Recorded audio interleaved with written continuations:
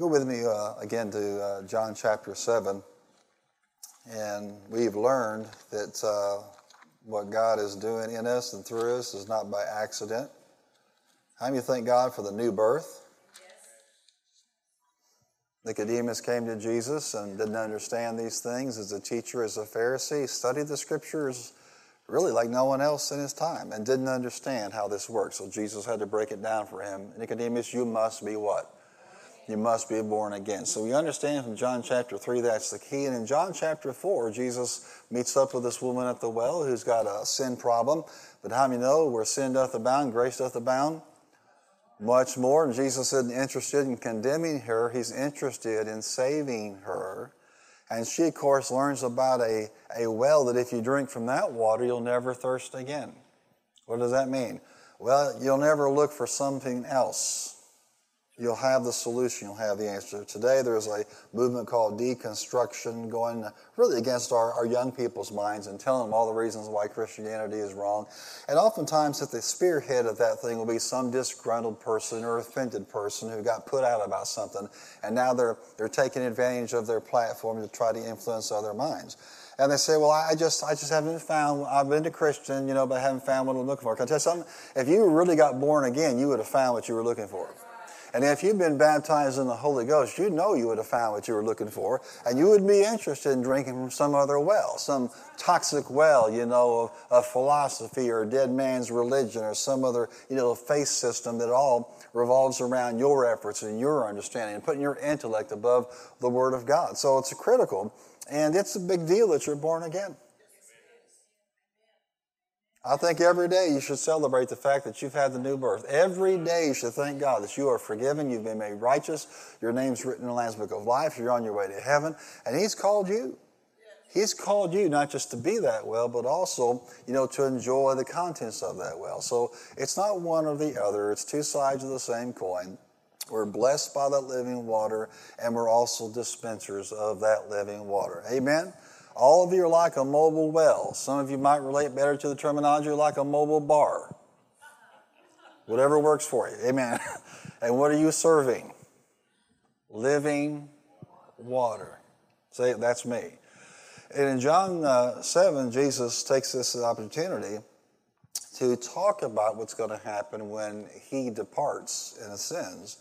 He said in verse 37, on the last and greatest day of the feast, Jesus stood and said in a loud voice, if anyone is thirsty, let him come to me and drink. Turn to somebody and tell them, stay thirsty, my friends. If anyone is thirsty, let him come to me and drink. The implication is if someone's not thirsty, they're not going to drink, and they're not going to receive. Whoever believes in me, as the scripture has said, now that phrase, whoever believes in me, is the qualifier. If you're not born again, you cannot be baptized in the Holy Spirit. This is Pentecostal Charismatic Word 101. You must be born again. That's where it starts. But that's not where it ends. There's more out there. There's still more out there. And He says, if anyone is thirsty, let him come to me and drink. Whoever believes in me, as the scripture has said, streams of living water will flow from within him. By this He meant the Spirit, whom those who believed in Him were later to receive. So you can see at this point in time, there's this punctuation between when they are believing and when it's actually poured out, because we understand, according to the verse here, the Spirit had not yet been given since Jesus had not yet been glorified. So the day that you received the baptism in the Holy Spirit, you received exactly what Jesus was talking about 2,000 years ago. Amen. Isn't that exciting? Say with me, I'm a receiver. And this command is further amplified in Acts chapter 1, if you just go over there with me. And He is making this same statement in a little bit more specific way. Of course, they're interested in times and seasons. It seems like people of faith are always interested in what God's going to do, when He's going to do it. How many know God's going to do what He's going to do when He does it? Your job is to be faithful, amen, in the interim. And He said to them, verse 7, it's not for you to know the times or the dates the Father has set by His own authority, but you will receive power when the Holy Spirit comes on you, and you will be my witnesses in Jerusalem and in Judea and Samaria to the ends of the earth. You can put Murray in parentheses right there. Ends of the earth. Yes, amen. Hallelujah. You're right in the will of God. Amen. Well, I feel like I'm at the end of the earth, but then you're in the perfect will of God. Praise the Lord, because it fits. I want you to notice here that, again, he's just, recasting what he'd already said, and he's given them a direct command. Now, there are a lot of people in the body of Christ that still think this whole Holy Ghost thing is an option, like radio tires or, an MP3 player in your car or whatever. No, it's a command from what? The head of the church. This is the head of the church telling you to wait in Jerusalem until you be endued with power from on high. Now, he says this. I want you just to check this out on verse 4. On one occasion, while he was eating with them, he gave them his command. Do not leave Jerusalem, but wait for the gift my Father promised. Look at it. It's a gift here. It's not something to harm you. Nothing to be afraid of. He talked about this gift that the Father promised, which you've heard me speak about when, John 7. For John baptized you with water, but in a few days you will be baptized with the Holy Spirit. And then notice, again, this phraseology, you will receive power. Power to what? Live this life, power to share, power to understand, power to have revelation. But we're talking about dunamis power. And write this down if you still don't understand what dunamis is. Dunamis is miracle-working power. Amen. So if you break this down, Jesus is giving miracle-working power to whom? To his disciples. Notice, he didn't say those that are super apostles. He said what? Those that believe. Believers get miracle-working power. And remember when we started this journey, I told you about the paradigm shift that has to be made, where you're thinking about that revival and that setting and that historical marker and this personality and this ministry and what they do on the platform. And your focus is, if I could just be here, if I could just go there, if I could just be a part of that ministry. You're doing what you've been trained to do. That's been the training of the modern church that's been going on for decades. The paradigm shift is you stopping this idea that I have to go somewhere to either receive or somehow have a touch of God in my life, and realize that you are the well yourself. That's the first shift. Everybody say that is the shift. Closely behind that paradigm shift is the need for you to stop thinking that this only happens for super apostles or fivefold ministry gifts. That, in fact, is not biblical. This scripture does not say that the super apostles or the prophets will have this operating in their life. He says what? If you what? If you believe. How many believers do we have here today? There should be believers here. So therefore, every believer, through the agency of the baptism in the Holy Spirit, should be operating in supernatural dunamis miracle-working power. But you have to shift. We've been training you, and I mean we, capital C, capital E, W-E, we as church leaders for the past 100 years have been training you to look for those with the dunamis, to follow those with the dunamis, to be impressed with those with the dunamis, to appreciate those with the dunamis. We've not been training you to understand God designed that you actually had the dunamis in you. And you know what's really sad? Stand in line 5 hours for brother so-and-so, or for sister so-and-so to lay hands on you. You had the same dunamis in you the whole time. Now, I can't preach that or teach that into you. You've got to get that by revelation. In you is the same force that Benny Hinn operated in and continues to. The same force that Oral Roberts operated in. Same force Catherine Kuhlman operated in. Same force that John G. Lake and his entire team operated in. Same force that the apostles operated in. The same force that Jesus operated in. But we have been trained as a modern church to look for the guy or the gal with the dunamis instead of being the guy or the girl with the dunamis. Come on, say it. I'm the person with the dunamis inside of me. Is that not sad?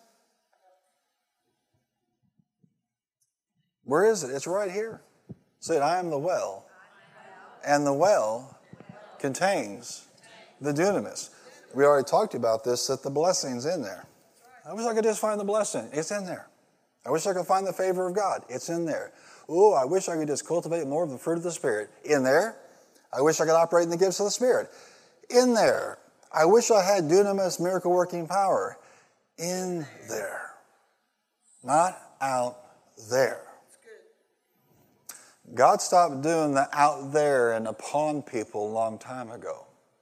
With a new birth, He moved on the inside of you. And because of the baptism, now we have the sevenfold Spirit. Guess where it's at?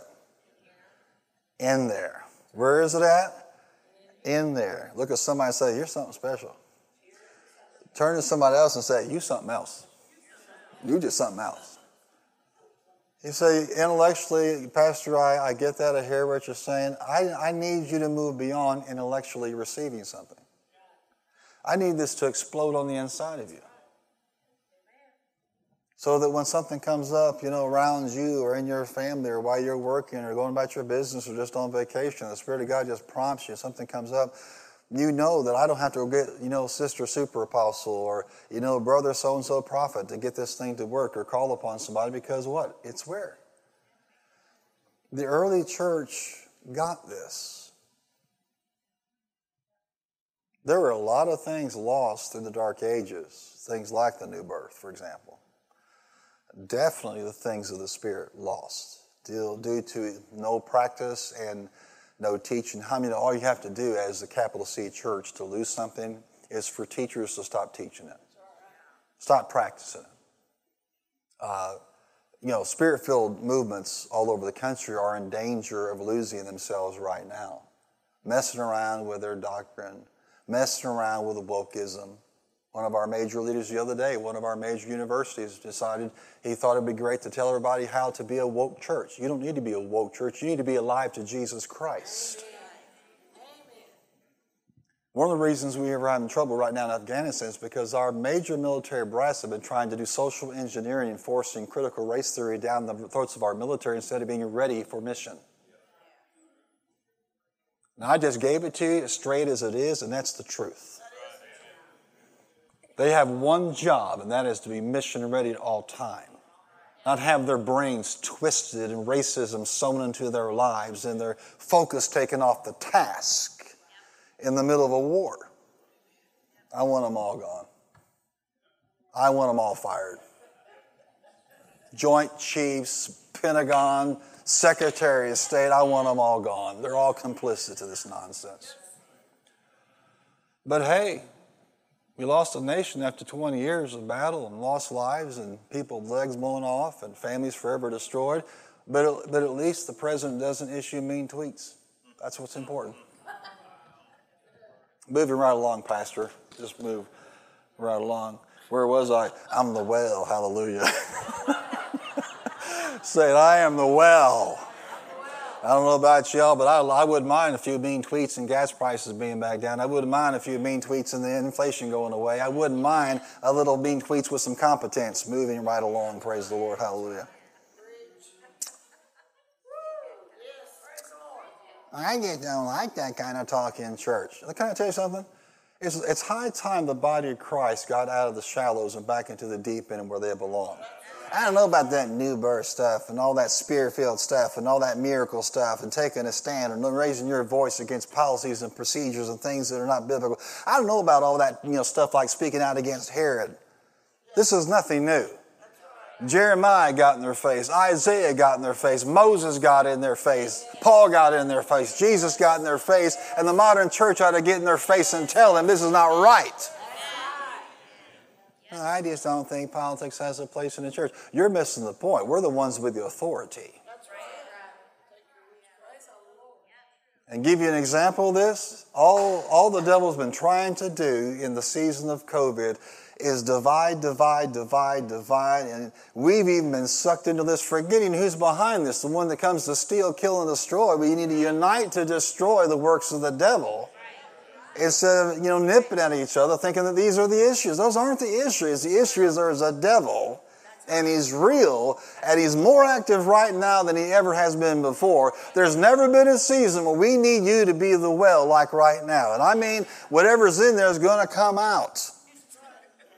The truth is in there. And it's going to what?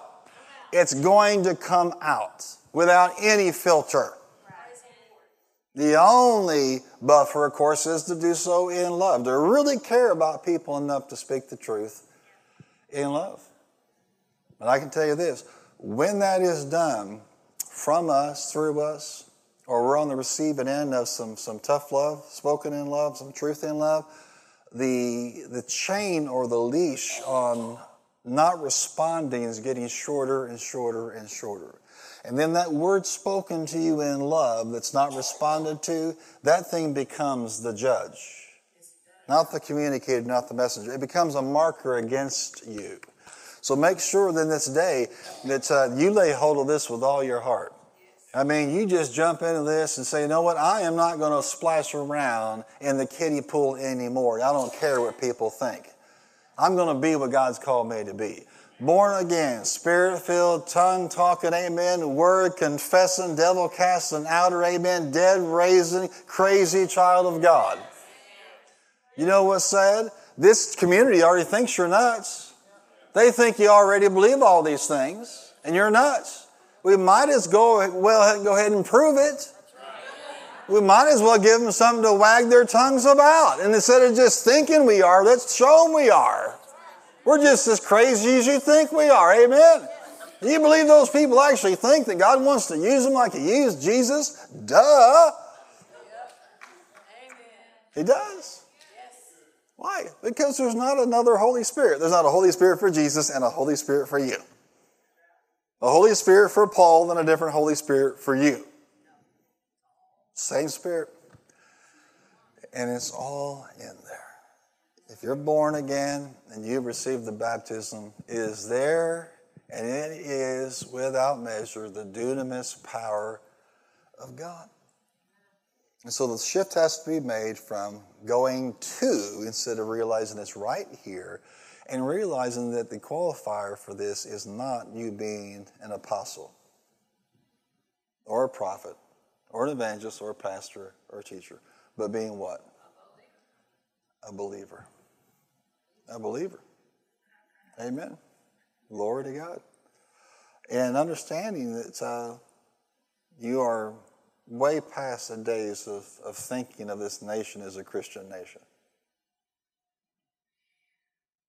This town, our neighborhoods right now are in just as need of missionaries as anywhere else in the world right now. Amen.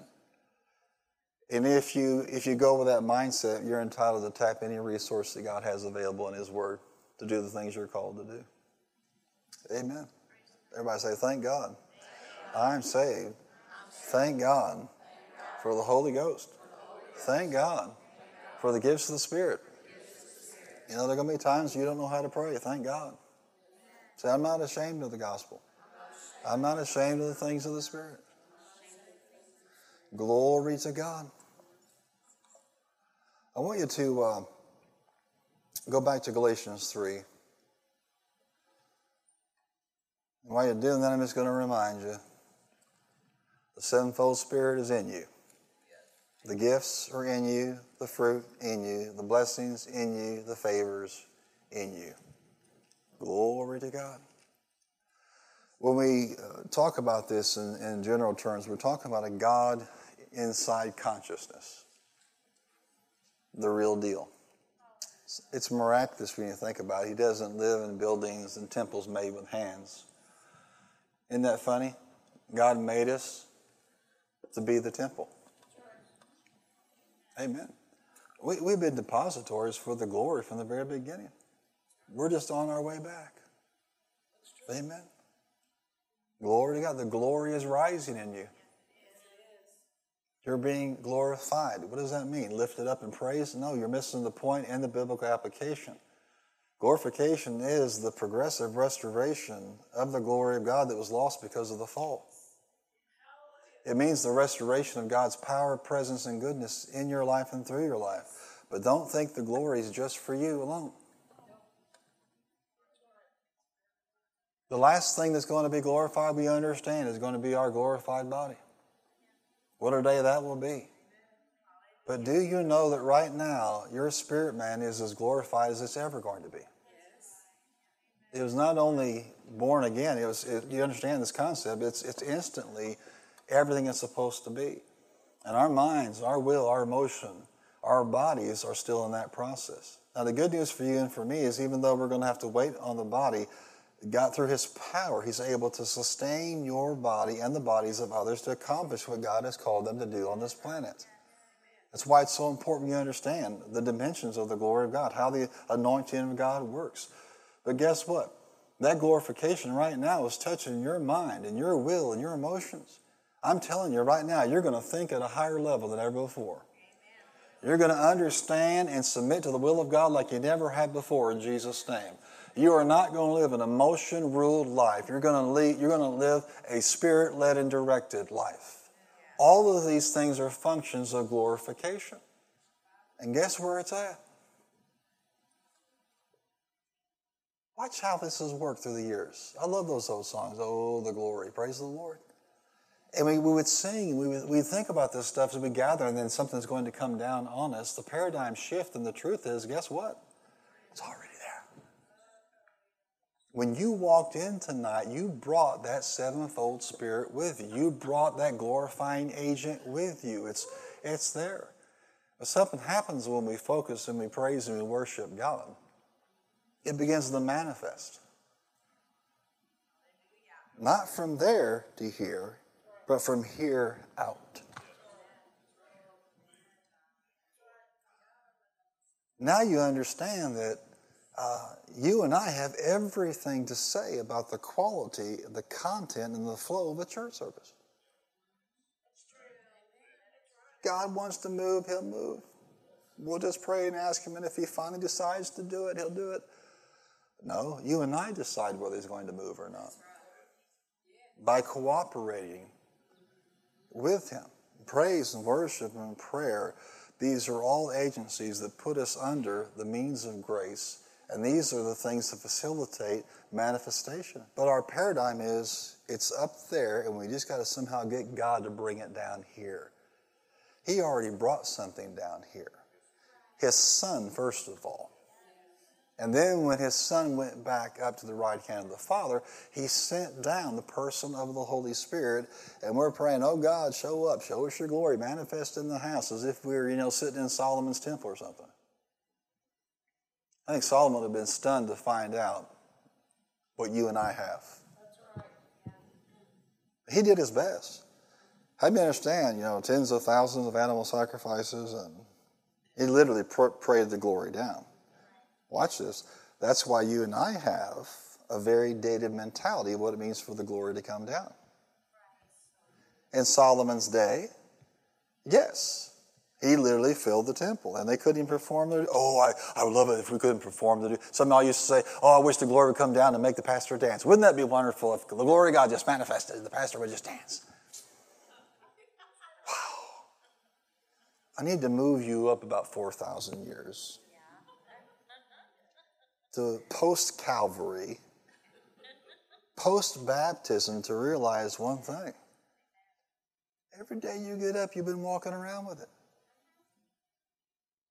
You take it with you everywhere you go. When you come here like precious faith, it's not a manifestation of something there coming down. It's a manifestation of what's in all of us coming up and out. The living water is already there. Can you see this? This is not only going to help you personally day by day, but it's going to help you understand what He's getting ready to do. Listen, no devil or no demon or no disease stands a chance if you can get a few hundred people starting to understand that when they walked in that door, the well showed up with them. And here you are praising and worshiping God, and you're just pouring out the speech and the blessing of God, and that river is flowing out of every single heart and life. That devil doesn't stand a chance. Not in your family, not in your church, not in your small group. Not a chance. He's up to something. Do you know, I think back on the series and the things that He's led us down the path to do. It's all kind of just converging. You said, I'm the well. Oh, God's in the power just now. Well, excuse me, I did already. What am I saying? This requires an awakening. a revelation. Nobody can teach you this intellectually. You've got to understand that you and I haven't had a clue, nor have we appreciated what's on the inside of us. Can I tell you something I know, though, about this church and the way he's configured it and the crazies that he's put here? You're that crowd. You're that crowd. It's just like in the days of the early church, the most, people that the Pharisees would never pick. And what? People who will receive and walk in that revelation. Hallelujah. We're just going to keep on watching the Spirit of God drill this down and drill this down and drill this down. But it's all right there. And Paul said it this way in Galatians 3. One of the things he was disappointed in Galatians about is their return to Judaism, back to bondage. No, God doesn't want you to go back to bondage. Go back to the shallows because people will like me more if I'm not a fanatic. Go back to a carnal lifestyle, get born again, eat chicken dinners, and die one day and go to heaven. Praise the Lord, glory to God. Be a good little church member, good little trooper, good little soldier. Don't offend anybody, don't upset anybody. Well, look, if you're not upset at somebody, you're not doing your job. Amen. I can tell by that statement some of you are working overtime. Hallelujah. But Galatians 3.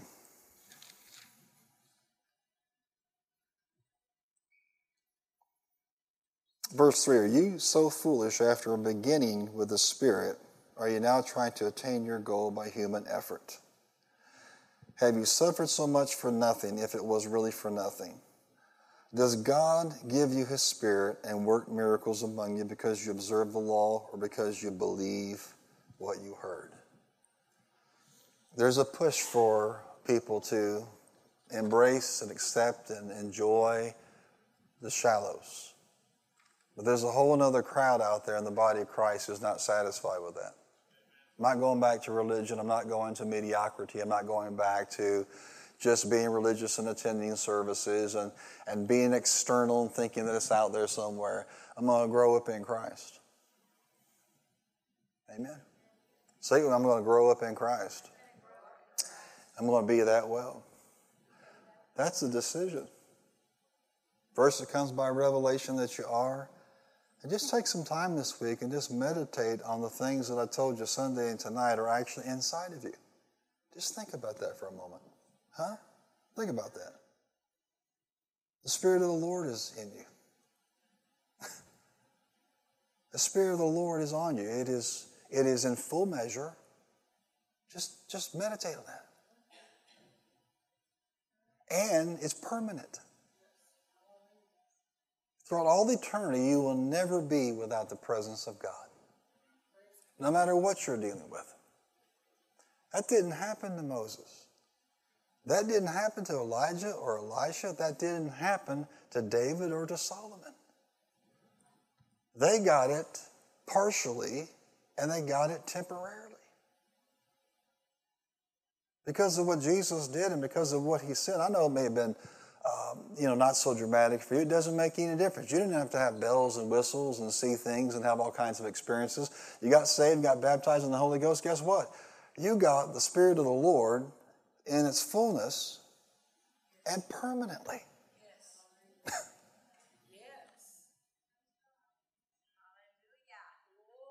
Just meditate. See what I'm saying to you? You can't get this through intellectualism. You can't get this through teaching. You've got to get this by revelation. And that's just one dimension of the sevenfold Spirit. That's what he means by the Spirit of the Lord. It means the fullness and the permanent Spirit of the Lord. Almighty God, Yahweh, Jehovah, amen, our Heavenly Father, the fullness of His presence is on you right now. Well, I don't feel Him. Well, maybe you just need to reconnect with the reality and to do the things that will cause that thing to manifest in your life. But I'm telling you, it's already there. I don't see it. You don't see your stomach either, but how do you know it's there? I just wish I could see my liver and I'd feel better. Really? I just wish I could see my kidneys. Don't you know they're there? They tell you you're there. Amen. And then they remind your bladder they're there. Amen. Glory to God. You're fearfully and wonderfully made. I mean, you are the apex of God's creative ability. You're it. There is no higher being that has been or ever will be created. You were made in the image of God. God does not have a plan to outdo himself. He already did that. He made you in his image. You are the vessel for the fullness of the Spirit of God, the fullness and the permanence of that Spirit. It's in there right now. When I meditate on this, what stuns me is to think about what these dudes did with a partial Holy Spirit and a temporary Holy Spirit. Catch this. Moses parted the Red Sea with partial and temporary.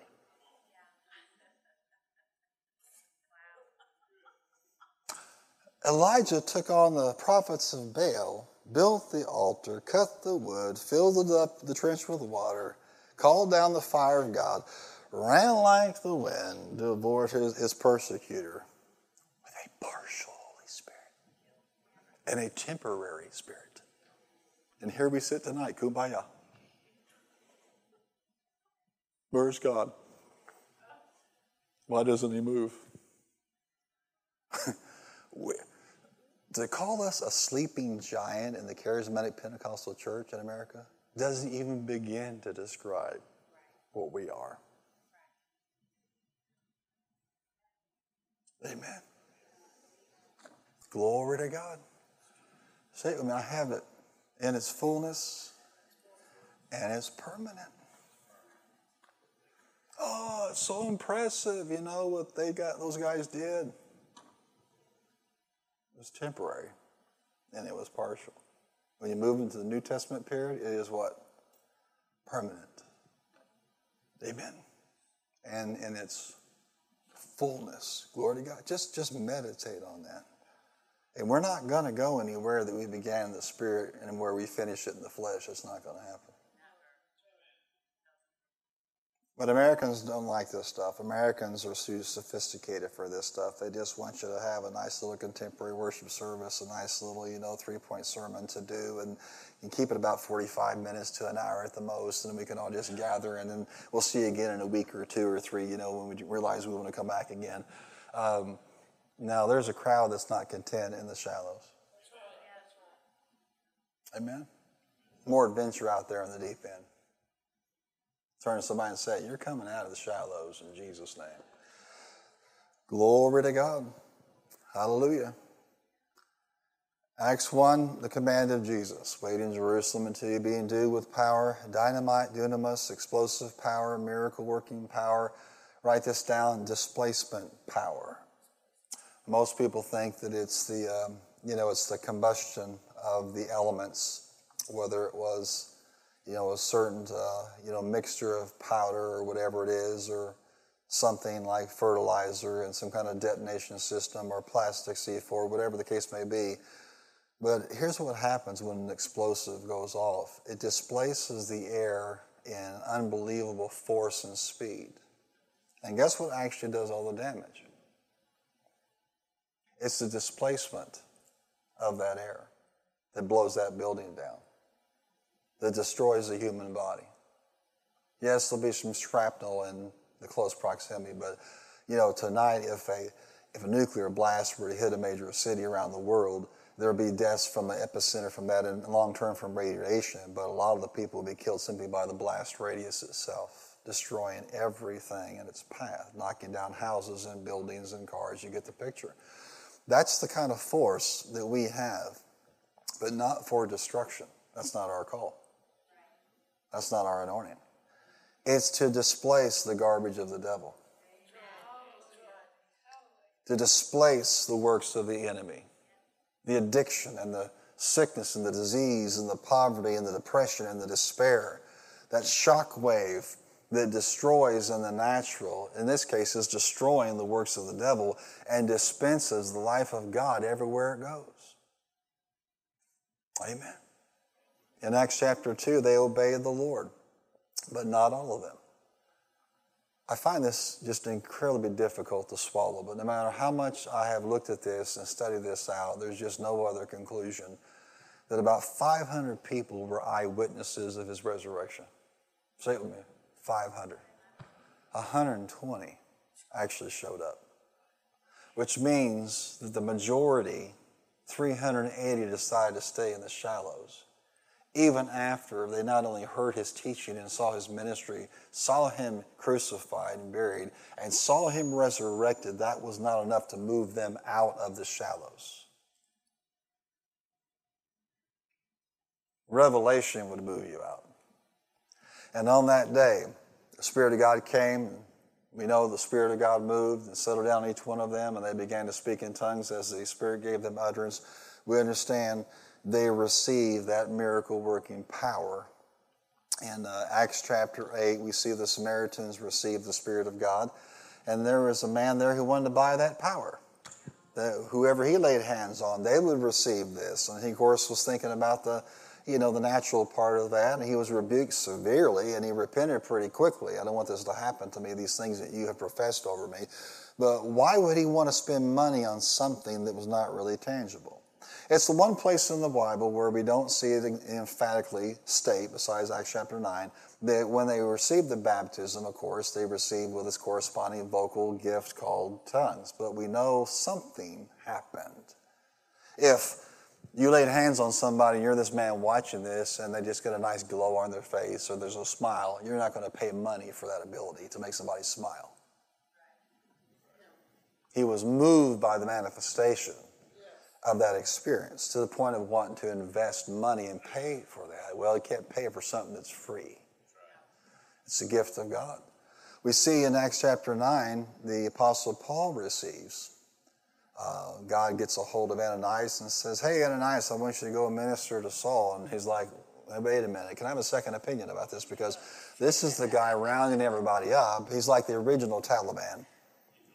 He's rounding people up and murdering, killing them, and arresting them, going from city to city with full authority from his leaders to do so. This guy, yes, I got a plan for his life." He ministers to him.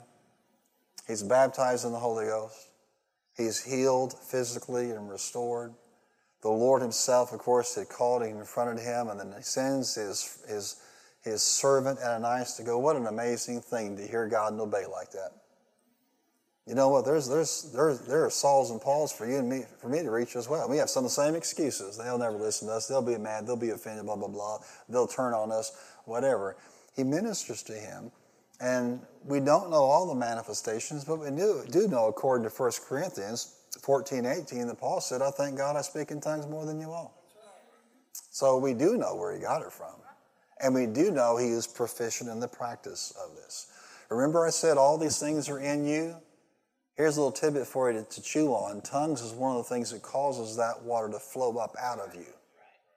Don't ever neglect your prayer language.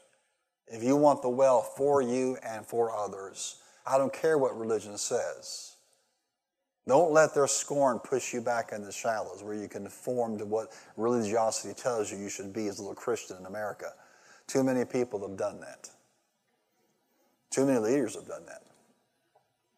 Duct tape the Holy Ghost and throw them in the back room and then expect people's lives to be transformed. That's not going to happen. He won't do what he's not permitted to do. In Acts chapter 10, Cornelius, a Gentile family and his entire household, while Peter was preaching, the Holy Ghost fell and they began to speak in other tongues. Why is this so important? Because it shows you that this is how people became wells in the early church. This is how. His entire household. What a great day to be Cornelius' household. Amen? While he was preaching. Does it happen that way? Yeah. It'll happen if we just declared over somebody's life, we lay hands on them. Even during the preaching of the Word of God, people get filled with the Holy Ghost and with the power. I wanted you to see this last one as we kind of just prepare to transition tonight. But Acts chapter 19, kind of like my story, if you were raised in a denominational setting and you never heard much about the things of the Spirit, I read this for the first time as a baby Christian. I said, they're writing about me right there. In verse 1 of chapter 19, while Apollos was at Corinth, Paul took the road through the interior and arrived at Ephesus, and there he found some disciples and asked them. Now, disciples means what? Believers that are already self-disciplined learners of the Lord Jesus Christ. Now, traditional evangelical doctrine says that these people weren't really saved yet, and when they received the Spirit, that's when they were saved. That's completely contradictory to the Word of God. And that's nothing more than trying to use your doctrine to bypass the plain teachings of Scripture. Did you receive the Holy Spirit when you believed? The answer, no. We have not even heard that there is a Holy Spirit. So Paul asked them, what baptism did you receive? John's baptism, they replied. That's the baptism for repentance. Paul said John's baptism was a baptism of repentance. He told the people to believe in the one coming after him, that is in Jesus. On hearing this, they were baptized in the name of the Lord Jesus. And when Paul placed his hands on them, watch this, the Holy Spirit came on them. And they did what? They spoke in tongues and they prophesied. Now, the one manifestation through all the narratives, Acts chapter 2, Acts chapter 10 and 19, and the proof of Paul's manifestation, Acts chapter 9 and 1 Corinthians 14, they all talk about tongues, and sometimes you'll see prophecy is thrown in there as well. But the one standard, common, consistent manifestation is tongues. And I'm going to tell you something. There's nothing more opposed by the devil himself than tongues. Nothing. The devil will lie to you. He'll marginalize you. He'll get people to make fun of you. That started in Acts chapter 2. These people are drunk. Well, today these people are crazy or they're insane. These things have passed away, or they're speaking in tongues by the devil. I've always been really intrigued by that stupid statement because I spent 17 years serving the devil and never spoke in tongues one time. Not once. All of a sudden I get born again, Spirit-filled, and I'm proficient in tongues. Shazam, it's a miracle. It's just man's fear and doctrine getting in the way of the truth. And it's so powerful that the devil is terrified of the tongue-talking Christian. But he's not terrified of the tongue-talking Christian who won't speak in tongues. Because your well is being kept. Raise your hand if you'd love to turn up persecution in your life. Let me see your hand. Go ahead, raise it up high. No? No? Nobody? Let me try this another way. How many of you know you need to speak in tongues more and let the river flow? Raise your hand. You just need to use it more. That's all you need to do to increase the persecution in your life as well. They go hand in hand. But it's adventurous. Amen. Yeah, exactly. All of a sudden somebody's mad at you for no reason or offended at you or put out for no reason. It all makes no sense at all. While all of a sudden somebody's acting goofy towards you. And you say, Pastor, you mean to tell me because I'm going to make the commitment to pray in the Spirit more than I ever have in my entire life, that stuff would break out against me? Yeah, it's designed to shut you up. He can't understand what you're saying. Look at this from his perspective. He cannot break that code. He's been trying. And to give him a little bit of credit here, I mean, we all speak a diverse language. So bless his heart. And just when he thinks he has it figured out, the Holy Ghost can change it up. Add syllables to it. He can't break it. He has no idea what you're praying. And you say, well, that makes two of us. Well, the other thing is, though, you have this knowledge that everything you're praying lines up with the Word of God. Everything. So he doesn't know what it is, and you're praying without doubt, fear, and unbelief. When you're praying in the Spirit, there's none of that because you don't have any. The mind is not interfering with your faith.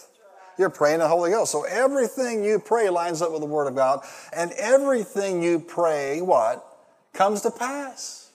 If you're the devil, you don't want that person praying in accordance with the will of God and everything they're praying. In other words, that person speaking in tongues is an agent for the manifestation of the will of God in the earth. If you're the devil, you don't want that. But he doesn't come at you like that. If you woke up tomorrow morning praying in tongues till you're blue in the face, the devil's not going to show up and tell you, I don't like that. Please don't do that. I don't understand what you're saying. You're getting great results because everything you're praying comes to pass and lines up with the Word of God. That's not how this works. They come against your mind, against your emotions, against your body, against your finances, against your family, against your relationships. Weird things start popping up. But at that moment, you need to know, you know what? I'm going to be like Bartimaeus. I'm going to speak in tongues all the more. You know what, devil? Do this again, and I'll dedicate 2 hours tomorrow in your honor just praying in the Holy Ghost. That's the mentality you've got to have. Amen. Mess with me again, and I'll take it up another level. Yeah. It'll get to the point where you're too expensive to mess with. But I'm just throwing this out there. It'll be a whole teaching on this, but you want it to flow? Don't wait for Pastor Art to teach on this to start using the gift that's on the inside of you. Be a fanatic, but don't expect the devil and his ilk and those that serve him and the religious that are influenced by him to like it. Hallelujah. I thank God for the Holy Ghost. I thank God that we get to be Word people and people of the Spirit. The most powerful thing I ever heard, along this lifestyle of being a born-again, spirit-filled person is the teaching that you and I need to be Word people and people of the Spirit. Glory to God. Look at somebody say, there's something inside of you. Powerful. Come on, say it. Thank God for the Holy Ghost. Say it. Thank God for the Holy Ghost. When I was in school around 99, 2000, 2001, my research project was what part of our constituency within the Assemblies of God were receiving the baptism in the Holy Spirit. In other words, of those that were being saved, what percentage? Now, if you know anything about our heritage, our history, believe in the new birth, the baptism in the Holy Spirit, healing, and the second coming of Christ, these are what we call cardinal doctrines. Everybody say cardinal doctrines. And just because something's a doctrine doesn't mean that it's being lived out. Does that make sense? So you can say something, you can publish something, you can preach something. And oftentimes at our general council meetings every 2 years, you'll actually have a speaker, actually 20, 30 years ago, and one would speak on the new birth, and one would speak on the baptism, and one would speak on healing, and one would speak on the second coming. And I appreciate that because they're emphasizing things that are very, very important. But as I began to study out, and I didn't get my stats, I got them directly from our statistician in Springfield, Missouri, based on all the data coming in over a period of about 10 years. And in that 10-year period, from about 1985 to 1995, which is the latest full data available, only 14% of those that got saved in our churches were receiving the baptism of the Holy Spirit, with the evidence of speaking in other tongues. Now, can I tell you something? It's not getting better. And part of it is it's not being preached, not being taught, not being expected, and room not being made. Now, I don't care what you say your doctrine is on paper. If it's not being practiced, it's not worth the paper it's written on. Amen. We ought to be committed to certain things. Amen. Say it with me. I believe in the new birth. Said, I believe in the baptism of the Holy Spirit. Said, I believe in healing. I believe in His coming. Amen. Watch this. You mess with any one of those things, and it's going to completely undermine what God has set us up to be. And unfortunately, it's already happening. Already a move away from divine healing. Already a move away from these things. And you know what we're committed to being? We're going to stick to what the Word of God says. Amen. Say, I'm going to stick to what the Word of God says. We're not going to be woke. We're going to be alive.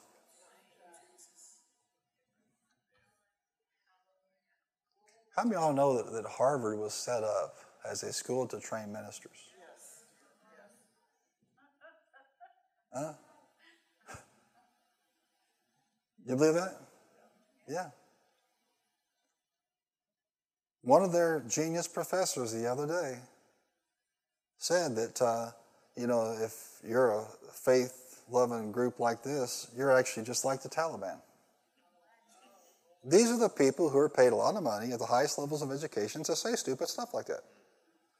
Really, do we behead people of different faith or religion. Is that what we do?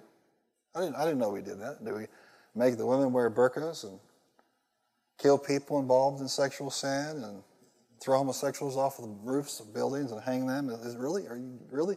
And they get away with this stuff and nobody calls them on this. And we're not talking about some crackpot in some little school somewhere. We're talking about a school that was set up to train ministers of the gospel. That thing can happen to any school who will not stick to the Word of God. Gradual erosion of what they believe until it's no longer what it used to be. Amen. Say it with me, I'm the well. I'm going to be the well. Come on, say it. Everything on the inside of me, hallelujah, produces, according to the Word of God, the Spirit of God, the Spirit of the Lord, the blessing, the favor of God, the sevenfold Spirit, the gifts of the Spirit, the fruit of the Spirit. It's all in here. Amen?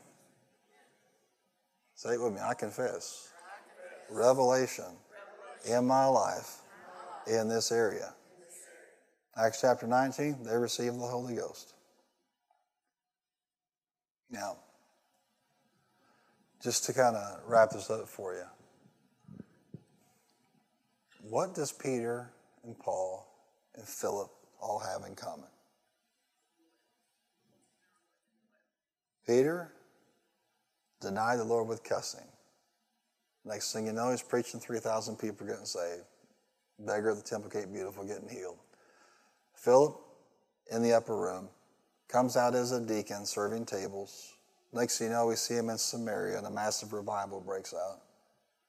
What does he have in common? What does Paul have in common with Philip and Peter? From a persecutor of the church to a champion of the church. The baptism in the Holy Ghost. They were mobile wells. They were transformed, and then he went out and transferred. Come on, say it with me. I'm going to transform, and then I'm transferring what's in me. Say it, I'm the well. Come on, say it like you mean. I am the well of living water. The Spirit lives in me. Glory to God. Amen. It's going to be fun just watching what God does in you and through you. I'm glad you're out of the shallows. And put away your little floaties, little rubber duckies, and out there where you mean business, amen. Give the Lord a big hand clap and thank Him today.